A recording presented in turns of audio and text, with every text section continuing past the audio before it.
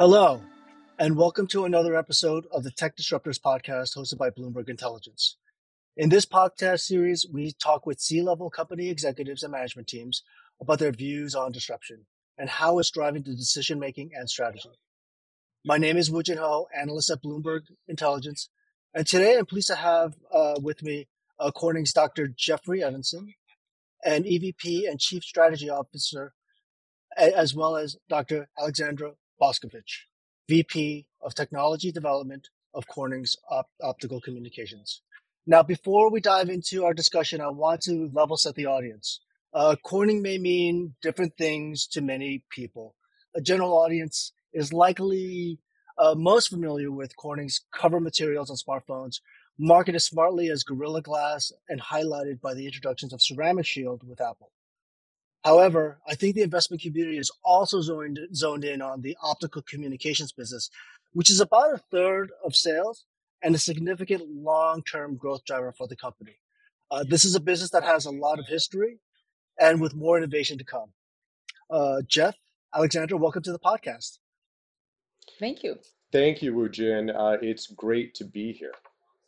Great, fantastic. So the way I like to typically start my podcast is with an elevator pitch. Would you talk about yourselves and a quick overview of Corning's optical business and why it matters? Sure. I'm Jeff Evenson. I've been at Corning for just over 11 years. Prior to Corning, I was a senior analyst at Sanford Bernstein, where I covered data networking. And prior to that, I was a partner at McKinsey. And at Corning, I have focused on our broad strategic initiatives and participated in many of our businesses, including optical communications. But what really jumps out to me when I think about Corning is our long history of life-changing innovations.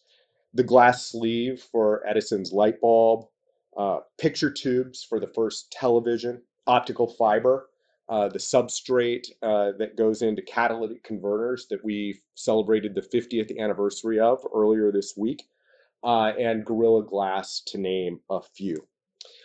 A couple common things about all of these inventions. They're based on transforming basic raw materials into precision components that solve a tough challenge for our customers, and really, when you step back, help move the world forward. Let me give you an example.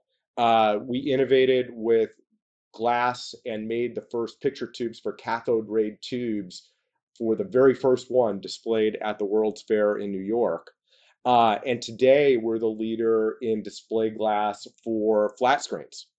And to do that, we start with sand and basic chemical elements, and we make, at the largest size, a material that is chemically optimized for lithography, twice the area of a king-size bed or maybe a little bit bigger, as thin as a business card, and locally flat to within 200 atoms without polishing. It's a really impressive piece of equipment. Optical fiber, we start with gases and we convert them into a solid and make one of the most precise objects made by humans in the world. And we do that trick over and over again. And that makes us one of the world's leading innovators in material science. Today, our products clean the air we breathe, contribute to decarbonizing the electric grid, connect people to information, services, and each other. Our products provide the window through which we access information and entertainment, and we help facilitate the discovery and delivery of life-saving medicines. And we're committed to advancing our long history by combining our unparalleled expertise in glass science, ceramic science, and optical physics with proprietary manufacturing and engineering platforms to continue helping our customers solve their tough technology challenges. Aleksandra, you want to introduce optical communications? Sure. Thank you, Jeff. So I'm part of the Optical Communications division at Corning. My job is to lead technology development with my organization. And really what we do is to connect the ideas that are coming out of research and kind of the more disruptive concepts that we have, and develop them into products and processes that are ready for manufacturing to take over. Now, on a personal note, I joined Corning in '97, and that was a very exciting time for the communications business. And I joined Corning as a scientist, just up the hill in research and development lab in Sullivan Park. And I was reflecting on my first job. I was preparing for this podcast. My first job was to build a system, optical communication system test bed to test and understand the performance of a fiber that we were developing at the time. It was leaf fiber, which is still one of our products today. And that communication system was state of the art. It was amazing. Okay. It had 8 WDM channels and 2.5 gigabit per second per channel. That was 20 gigabits per second in one fiber. And it was so amazing. And you fast forward to today, and we do hundreds of gigabits per second in one wavelength. And a full fiber can carry 150 terabits per second or more. So it's truly amazing to me when you look, that's in a span of a little over 25 years, how the industry has changed and evolved over that time period. And for me, it has been super exciting to be part of a company like Corning that has participated on that transformation. So in optical communications, what we do is to deliver solutions to help solve the problems of this growing market. And we participate in segments like fiber to the home and data centers. And, like Jeff has mentioned, we are super proud about our innovation history, starting with the first low loss optical fiber about, more than 50 years ago. Now, I know that most people know that fiber is super important in bringing high-speed connectivity to homes, businesses, communities, but what some people may not realize is that fiber is also playing a critical role in another very fast-moving trend inside data centers, and those are AI data centers and networks. This is a type of sector and application that is growing very rapidly. I think we all kind of like to play with things like Chat GPT, but AI is becoming kind of more pervasive on everything that we do today, and it will, in my opinion, it will grow significantly in the future. And it's creating new applications. People use AI today in businesses. We use this in research. Consumers, people use to write better emails, better texts, and that generates a greater demand for bandwidth, a greater demand for an optical infrastructure in data centers, right? And the more people use this type of applications, the higher the bandwidth that we are going to see, the higher need we are going to see in the future. But I guess we'll talk more about that later. You have some questions about. Sure. Yep. So you span the telco to the AI. You touched on your history. I mean, just really briefly, there was a lot of innovation. And before I look forward, I want to take a quick look backwards. And can you just really sum up or very quickly summarize when Corning brought in the fiber innovations, how it's produced, and how it's evolved over the past multiple decades, from what I sense. Yes, so yeah, the innovation that Corning brought to the table was really a manufacturing method for making a highly pure fused silica blank that would allow the incredibly low losses that are required in communication systems. And this actually was, the invention was done in the 30s. The patent got issued, I think, in the early 40s. And it's a process called flame hydrolysis, where you're using a flame to combine highly pure chemical gases and liquids to form extremely pure fused silicon. Okay, and you do that in a cylindrical format. Now that was done for other reasons. Corning was looking at making very kind of stable, actually, delay lines in the 30s. And when the challenge of optical communications came up, that innovation found a different application, which was to make the blanks for optical fiber. So that's how we make those blanks.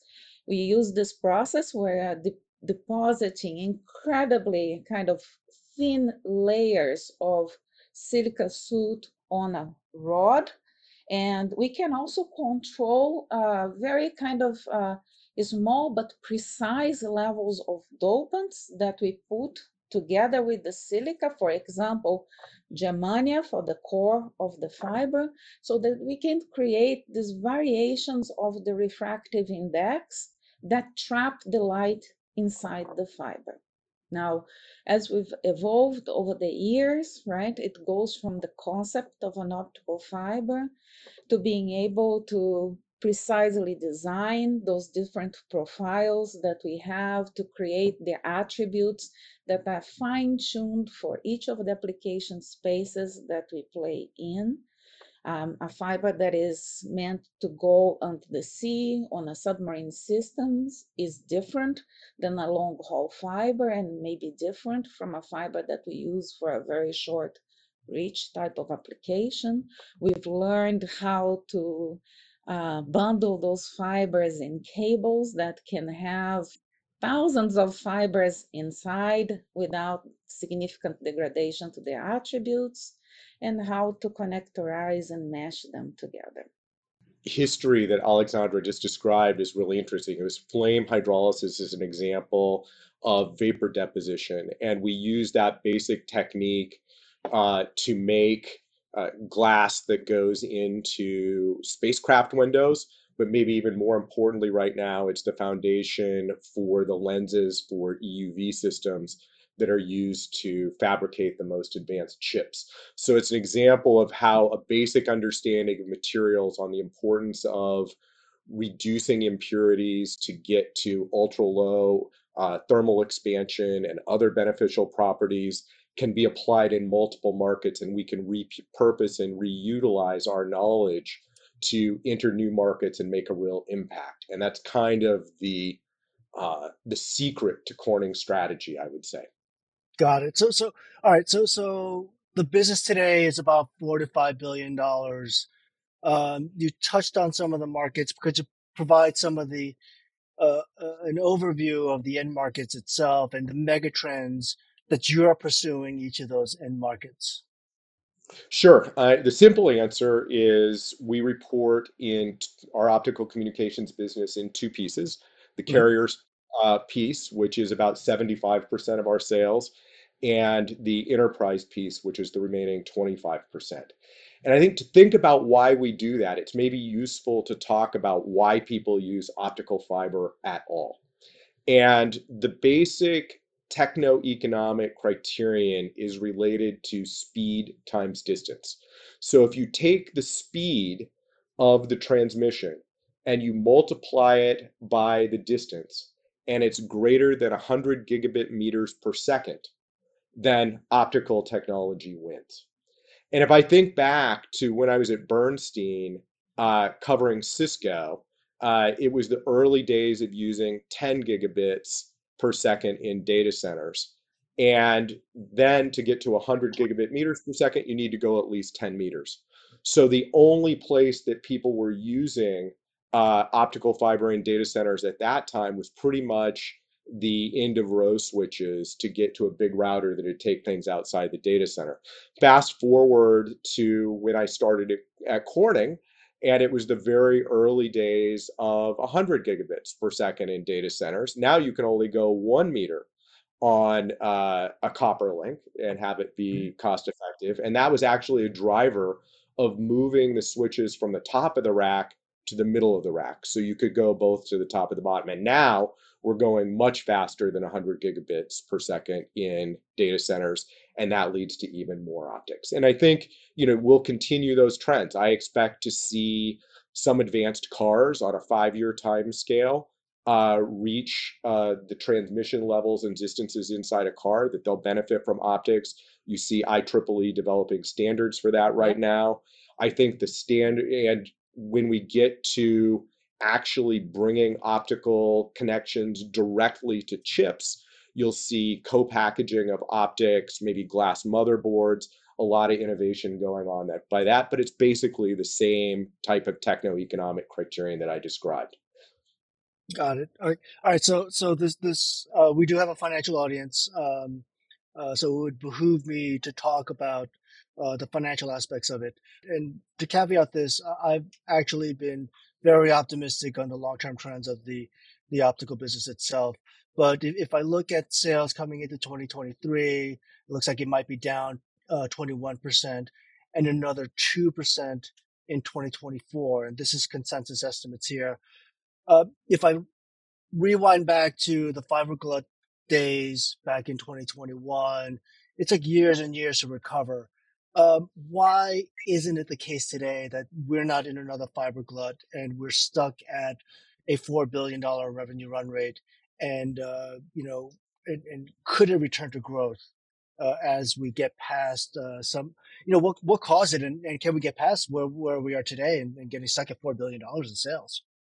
If I look at the last 20 years of optical fiber, which is recovering from kind of the tech bubble that happened around 2000, um, you see optical fiber overall growing at sort of a 6.5% rate over that time on average. And the reason is that we moved from long haul to the middle mile and metro rings, finally into fiber to the home. Then data centers started using fiber, and there's this constant push of bandwidth growing about 30% per year in the background, optical fibers being able to carry more information, entry into new sectors, pushing optics into, from the early adopters in a particular segment to more everybody else in the vast majority. And we see lots of opportunities for that right now. I think that coming out of the pandemic, that a couple things happened. One is there was a shortage of optical supply coming out of the pandemic. And as that relieved, you saw a lot of customers buying just in case, as opposed to the historical practice of just in time. We think that that led to some inventory in the supply chain. And we also think that due to some macroeconomic factors, that there are customers who delayed projects. And the combination of drawing down the customer inventory and delays in the projects has taken us off the historical trend. Our estimate is that we're 30% or a little bit more off the long-term trend line, but we see multiple factors. Increase in deployments for AI data centers, depletion of the customer inventory, and then toward the end of 2024, the beginnings of the BEAD program in the US to connect the unconnected. All of those are very favorable to us and we believe get us back on trend. And that trend continues into the long term because we have a long ways to go. For example, fiber in the US connecting homes is just around 20% today. I think that number goes much higher. Lots of new data centers getting built. And more fiber getting used in each of those data centers. So we feel good about the long-term trends in this industry, although there's certainly been a retrenchment for the moment, Wujin. Got it. So that makes a lot of sense, right? So essentially what you're telling us is that the normalized run rate historically has been, 6 to 7%. I know Corning has forecasted out to double-digit growth, but we're talking about more fiber density, number one, on the telco side. And then number two, the AI side becoming much more fiber rich as we start going from copper to optical because of the high speed nature and the density of these new networks. Is that the right way of thinking about it on kickstarting the growth?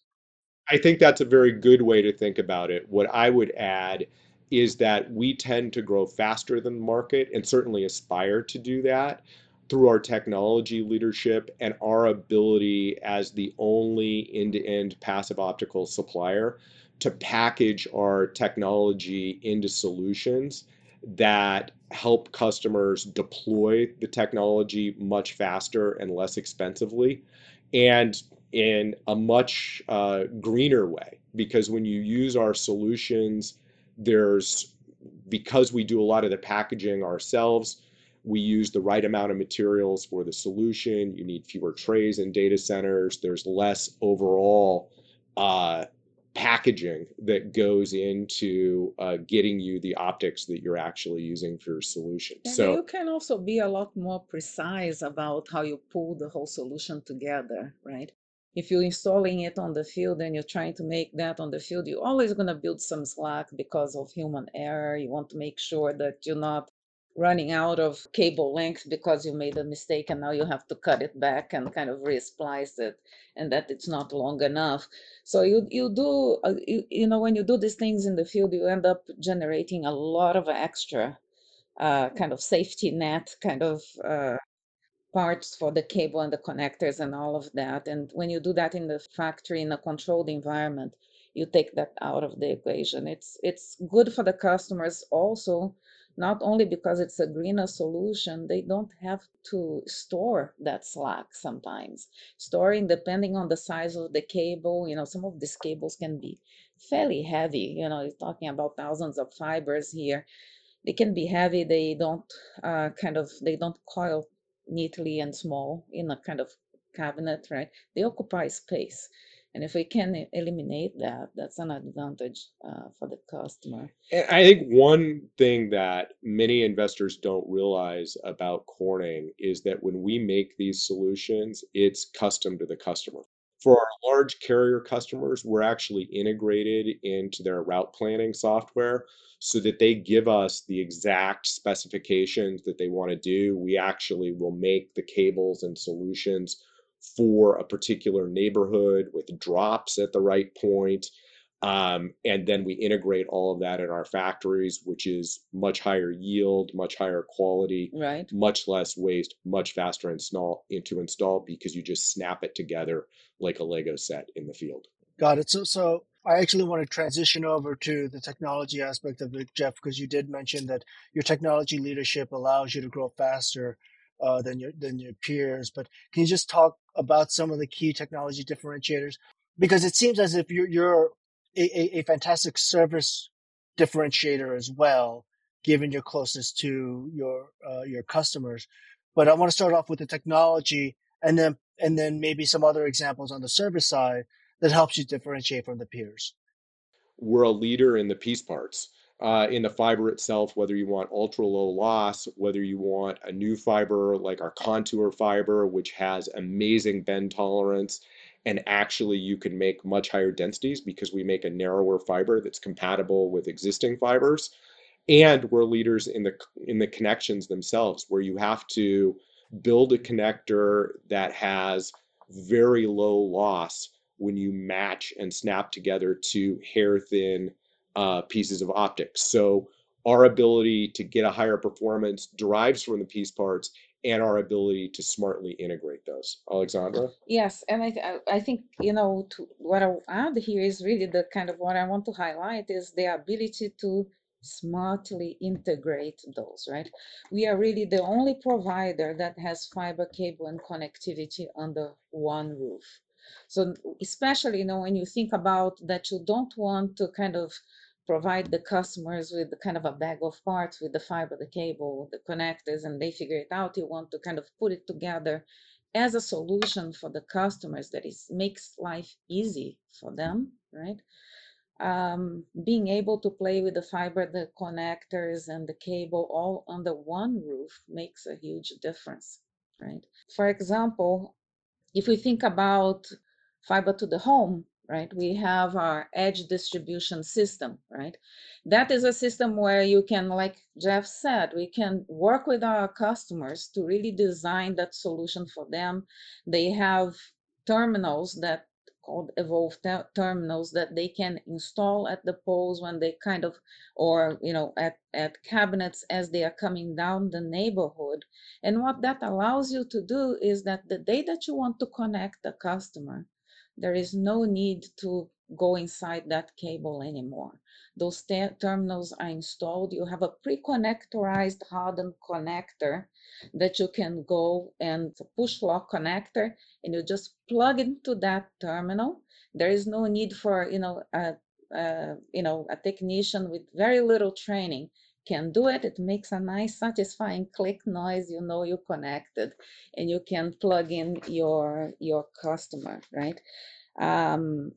This is, that makes life easier, faster for our customers, right? And it makes it similar. We can do that similarly too in the data center environment. And in there, we are talking about edge distribution systems. Same idea, right? You're coming into the data center with a big fat pipe of fibers. Those fibers are not all going to the same location inside of the data center. They may be going into different rows, different positions on the rack. And we can engineer those cables, that kind of, full solution for the cable in accordance to the customer's specs in our manufacturing plants. When they arrive at the customer site, the technician just needs to make the right connections, plug the right connectors in the right places as they deploy that cable. In data centers, we believe that that type of solution can lower the total installation cost of our customers by about 20%. It can save the time, and I think time here is super important, okay? Because as we talked about, the world is getting denser, the bandwidth needs are growing super fast. And it's just a challenge to deploy everything that needs to be deployed with the labor force that we have in the amount of time that our customers have. And this type of solution can lower installation time by about 70%. That's huge, right? And as Jeff said, it's a question also of sustainability, helping the environment. It's less packaging, it's less waste at the hands of the customers, right? And we believe that this kind of pre-engineered solutions that we can do by having fiber, cable, and connectivity together can save up to 55% on our carbon footprint for those solutions. So again, this is a key advantage for us. It's having everything under one roof. And when I'm saying about the solutions too, is that you truly kind of thinking about how do I make a fiber that will work with the cable to give me the attributes that I want, right? How does the fiber work in the connectivity solution? All of that gets designed together, and there is an interplay on how we put the technology together. Right. So the value proposition is beyond the technology, it seems, the fiber itself, but the whole packaging, whether it's from putting the pieces together, as you said, but also putting it custom tailored to the customer from a volume perspective and also to the needs perspective. So they have an ease of use from acceptance and installation.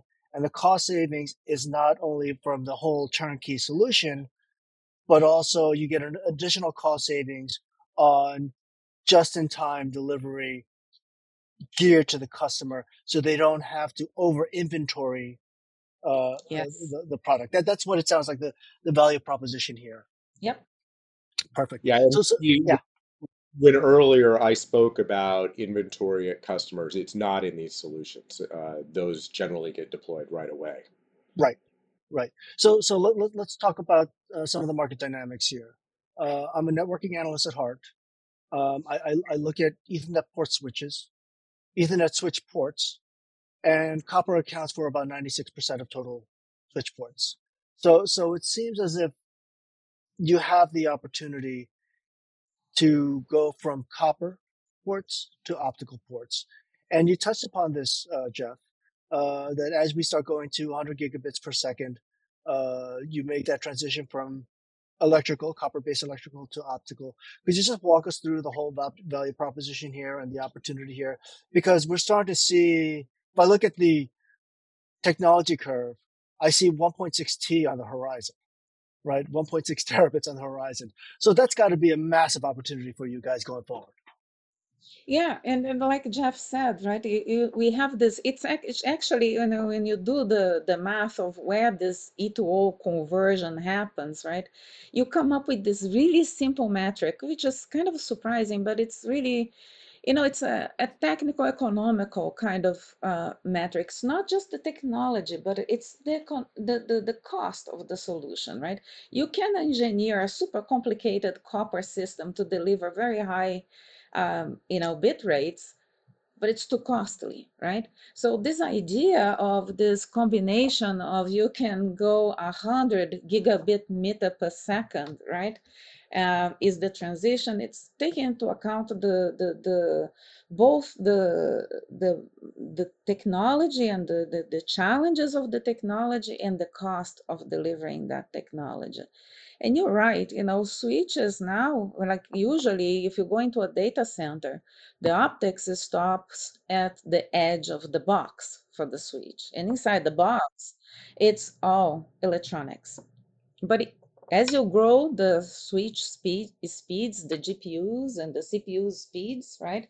You raising the bit rate for those copper traces inside the boxes. And there are people today, and we are participating and trying to understand how that's going to work in future, right? That they are talking about bringing the optics inside the box, because those electrical connections are starting to be on that kind of limit of where you see the transition from electronics to optics. I think in there, the first step is to bring fiber into the box, and there are ways we can bring, take silicon photonics is a big piece of that puzzle, right? You can bring the silicon photonics modulator and receiver chips from the front of the box to be very close to your switch and make those electrical traces very small. And you can use optical fibers to bring the CW laser source to that modulator and back to the front plate of the box, etc. That's a kind of a first approach, right? But of course, we are a glass company, and again, like Jeff mentioned in the beginning, sometimes we borrow from other businesses to innovate, and this is an example of that, right? You can do it with fiber, right? But we can also use some of the flat glass that Jeff was talking about that is very high precision, very controlled attributes on that flat glass, together with a process that we use to harden glass for consumer electronics, ion exchange that we use in Gorilla Glass. We can use that to put optical waveguides inside a flat piece of glass. So you could imagine in the future that you would have an optic electronic board, like a circuit board that would have electrical and optical connections inside the box. And that's one of the programs we have today as an early stage program in research and development, and working with customers to test out that possibility. Okay, so this is actually very intriguing because I've had Broadcom on the show before. I've been following closely Intel's past efforts in co-package optics and silicon photonics, but this time it feels like there's a line of sight to co-package optics, CPO, right? Is there a time to market, and is this an area where Corning can participate uh, going forward? Because when I speak to some of the hyperscale cloud customers, it seems as if they are taking into consideration using co-package optics inside, not only on the networking layer, but also on the CPU layer as well, based on this on the innovation. Can Corning, is there an involvement in some aspect within a 5 to 10 year time frame? Absolutely, right? As I said, there are things we are actively working with some of our customers to fully understand how the solutions are going to work. There are things that are more achievable, that are shorter term, like I talked about. It doesn't need to be this, futuristic glass substrate. There is a lot that I can achieve with fibers and specialized connectors that connect to silicon photonics chips that are made to connect to silicon photonics chips, right? There is a lot that can be done with that, and it's a shorter term opportunity there. I would say that that's more in the kind of the 1 or 2 years time frame. It's happening Mm-hmm. now. Yep. um, Now, when you look forwards on the five, the glass substrates as integrated optical electronic substrates, of course, that's further out, but it would be able to achieve a lot more than what fiber harnesses can do inside the box. So we are also looking into that and working with customers on that. I think that's very interesting because when we think of Corning, we think of you guys as a cable guy, a cabling company, and you're far more than that.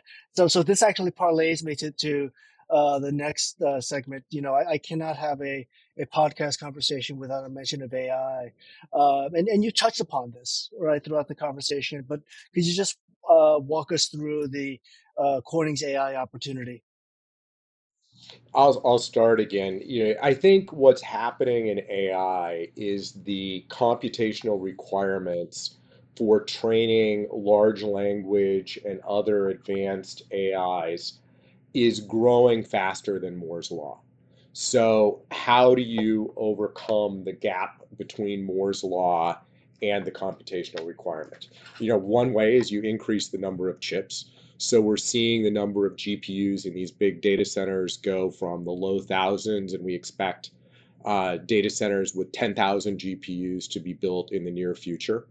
Another way is you share resources across those GPUs and basically make a really large supercomputer in the sense of a parallel computer. And there are different ways to do that, but all of them require a second network that connects the GPUs.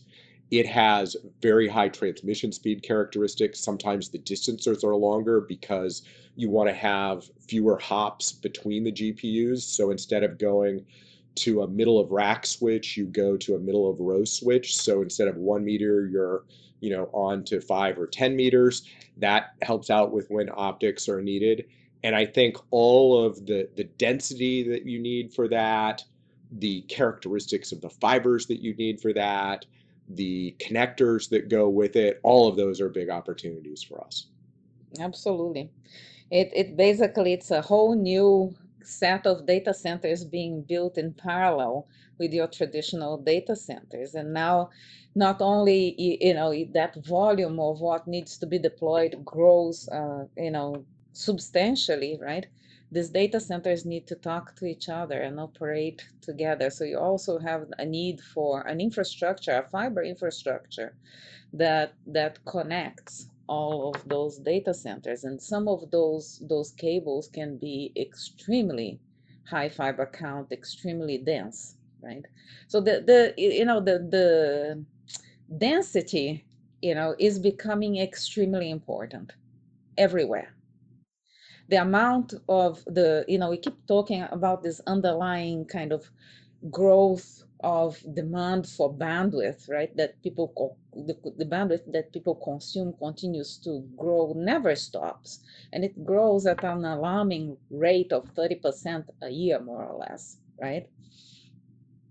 And you start to think about how we are going to deploy all of that, how we are going to make all of that fit in the kind of the available infrastructure that we have. And density is super important. It's important for the fiber, for the cables, for the connectors, right? Everywhere. I think the simple way to think about this for an investor is that we're constructing a network that didn't exist before, and our opportunity is in the low single digits, hundreds of dollars per GPU for this new network.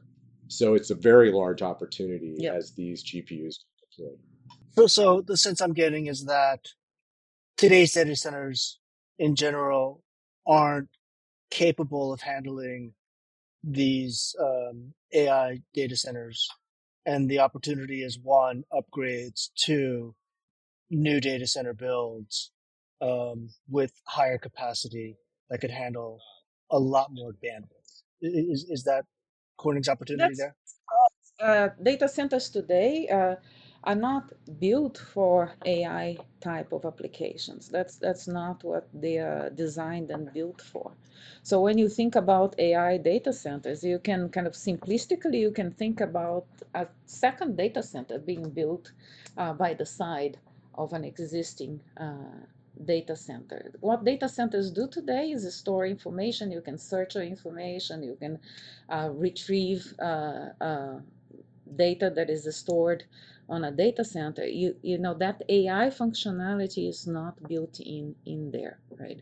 And that's a different type of, you know, if you think about a data center as a machine, it's a different type of machine, And right? just to put some dimensions on that, we participated a few years ago in a large traditional web surfing type data center in Texas. And the optical fiber in that data center was greater than the amount of optical fiber it took to pass every home in Dallas suburbs for fiber to the home. And now we're building a second network in those type of data centers that's even more optically intensive. So this is a really large opportunity for us. So, from a financial standpoint, in terms of growth, given the opportunity with AI and new data center builds, when we think about the two distinct businesses, telecom and enterprise, the pace of growth long term uh, could could the enterprise grow faster than the telecom over the long term? That's what I'd expect over the medium and long term. I think that there will certainly be, depending on the start and stop times of different programs, you'll see carrier exceed year-over-year growth rates on enterprise sometimes. But I think if you average over a long number of years, it's likely that enterprise will be faster growth for us because of these AI data centers. Right. In your prepared remarks, Jeff, you actually mentioned automotive. But what are some of the other emerging opportunities in fiber optics that we need to take into consideration? Well, I think it's thinking about what S curves get extended. When I Mhm. say S curve, I mean the sort of technology diffusion that you start off slowly, then you go really rapidly, and then finally the end users get it and it matures, and you move on to the next segment. And I think that the one that's hitting into pretty rapid, potentially going up that S curve, are connecting the unconnected is the next big driver. Densification of 5G networks. Uh, 5G uses 1 to 2 orders of magnitude per fiber, or excuse me, up 1 to 2 orders of magnitude more fiber than a 4G network because of the densities required to deliver the specs of 5G. We're in the very early days of getting those built.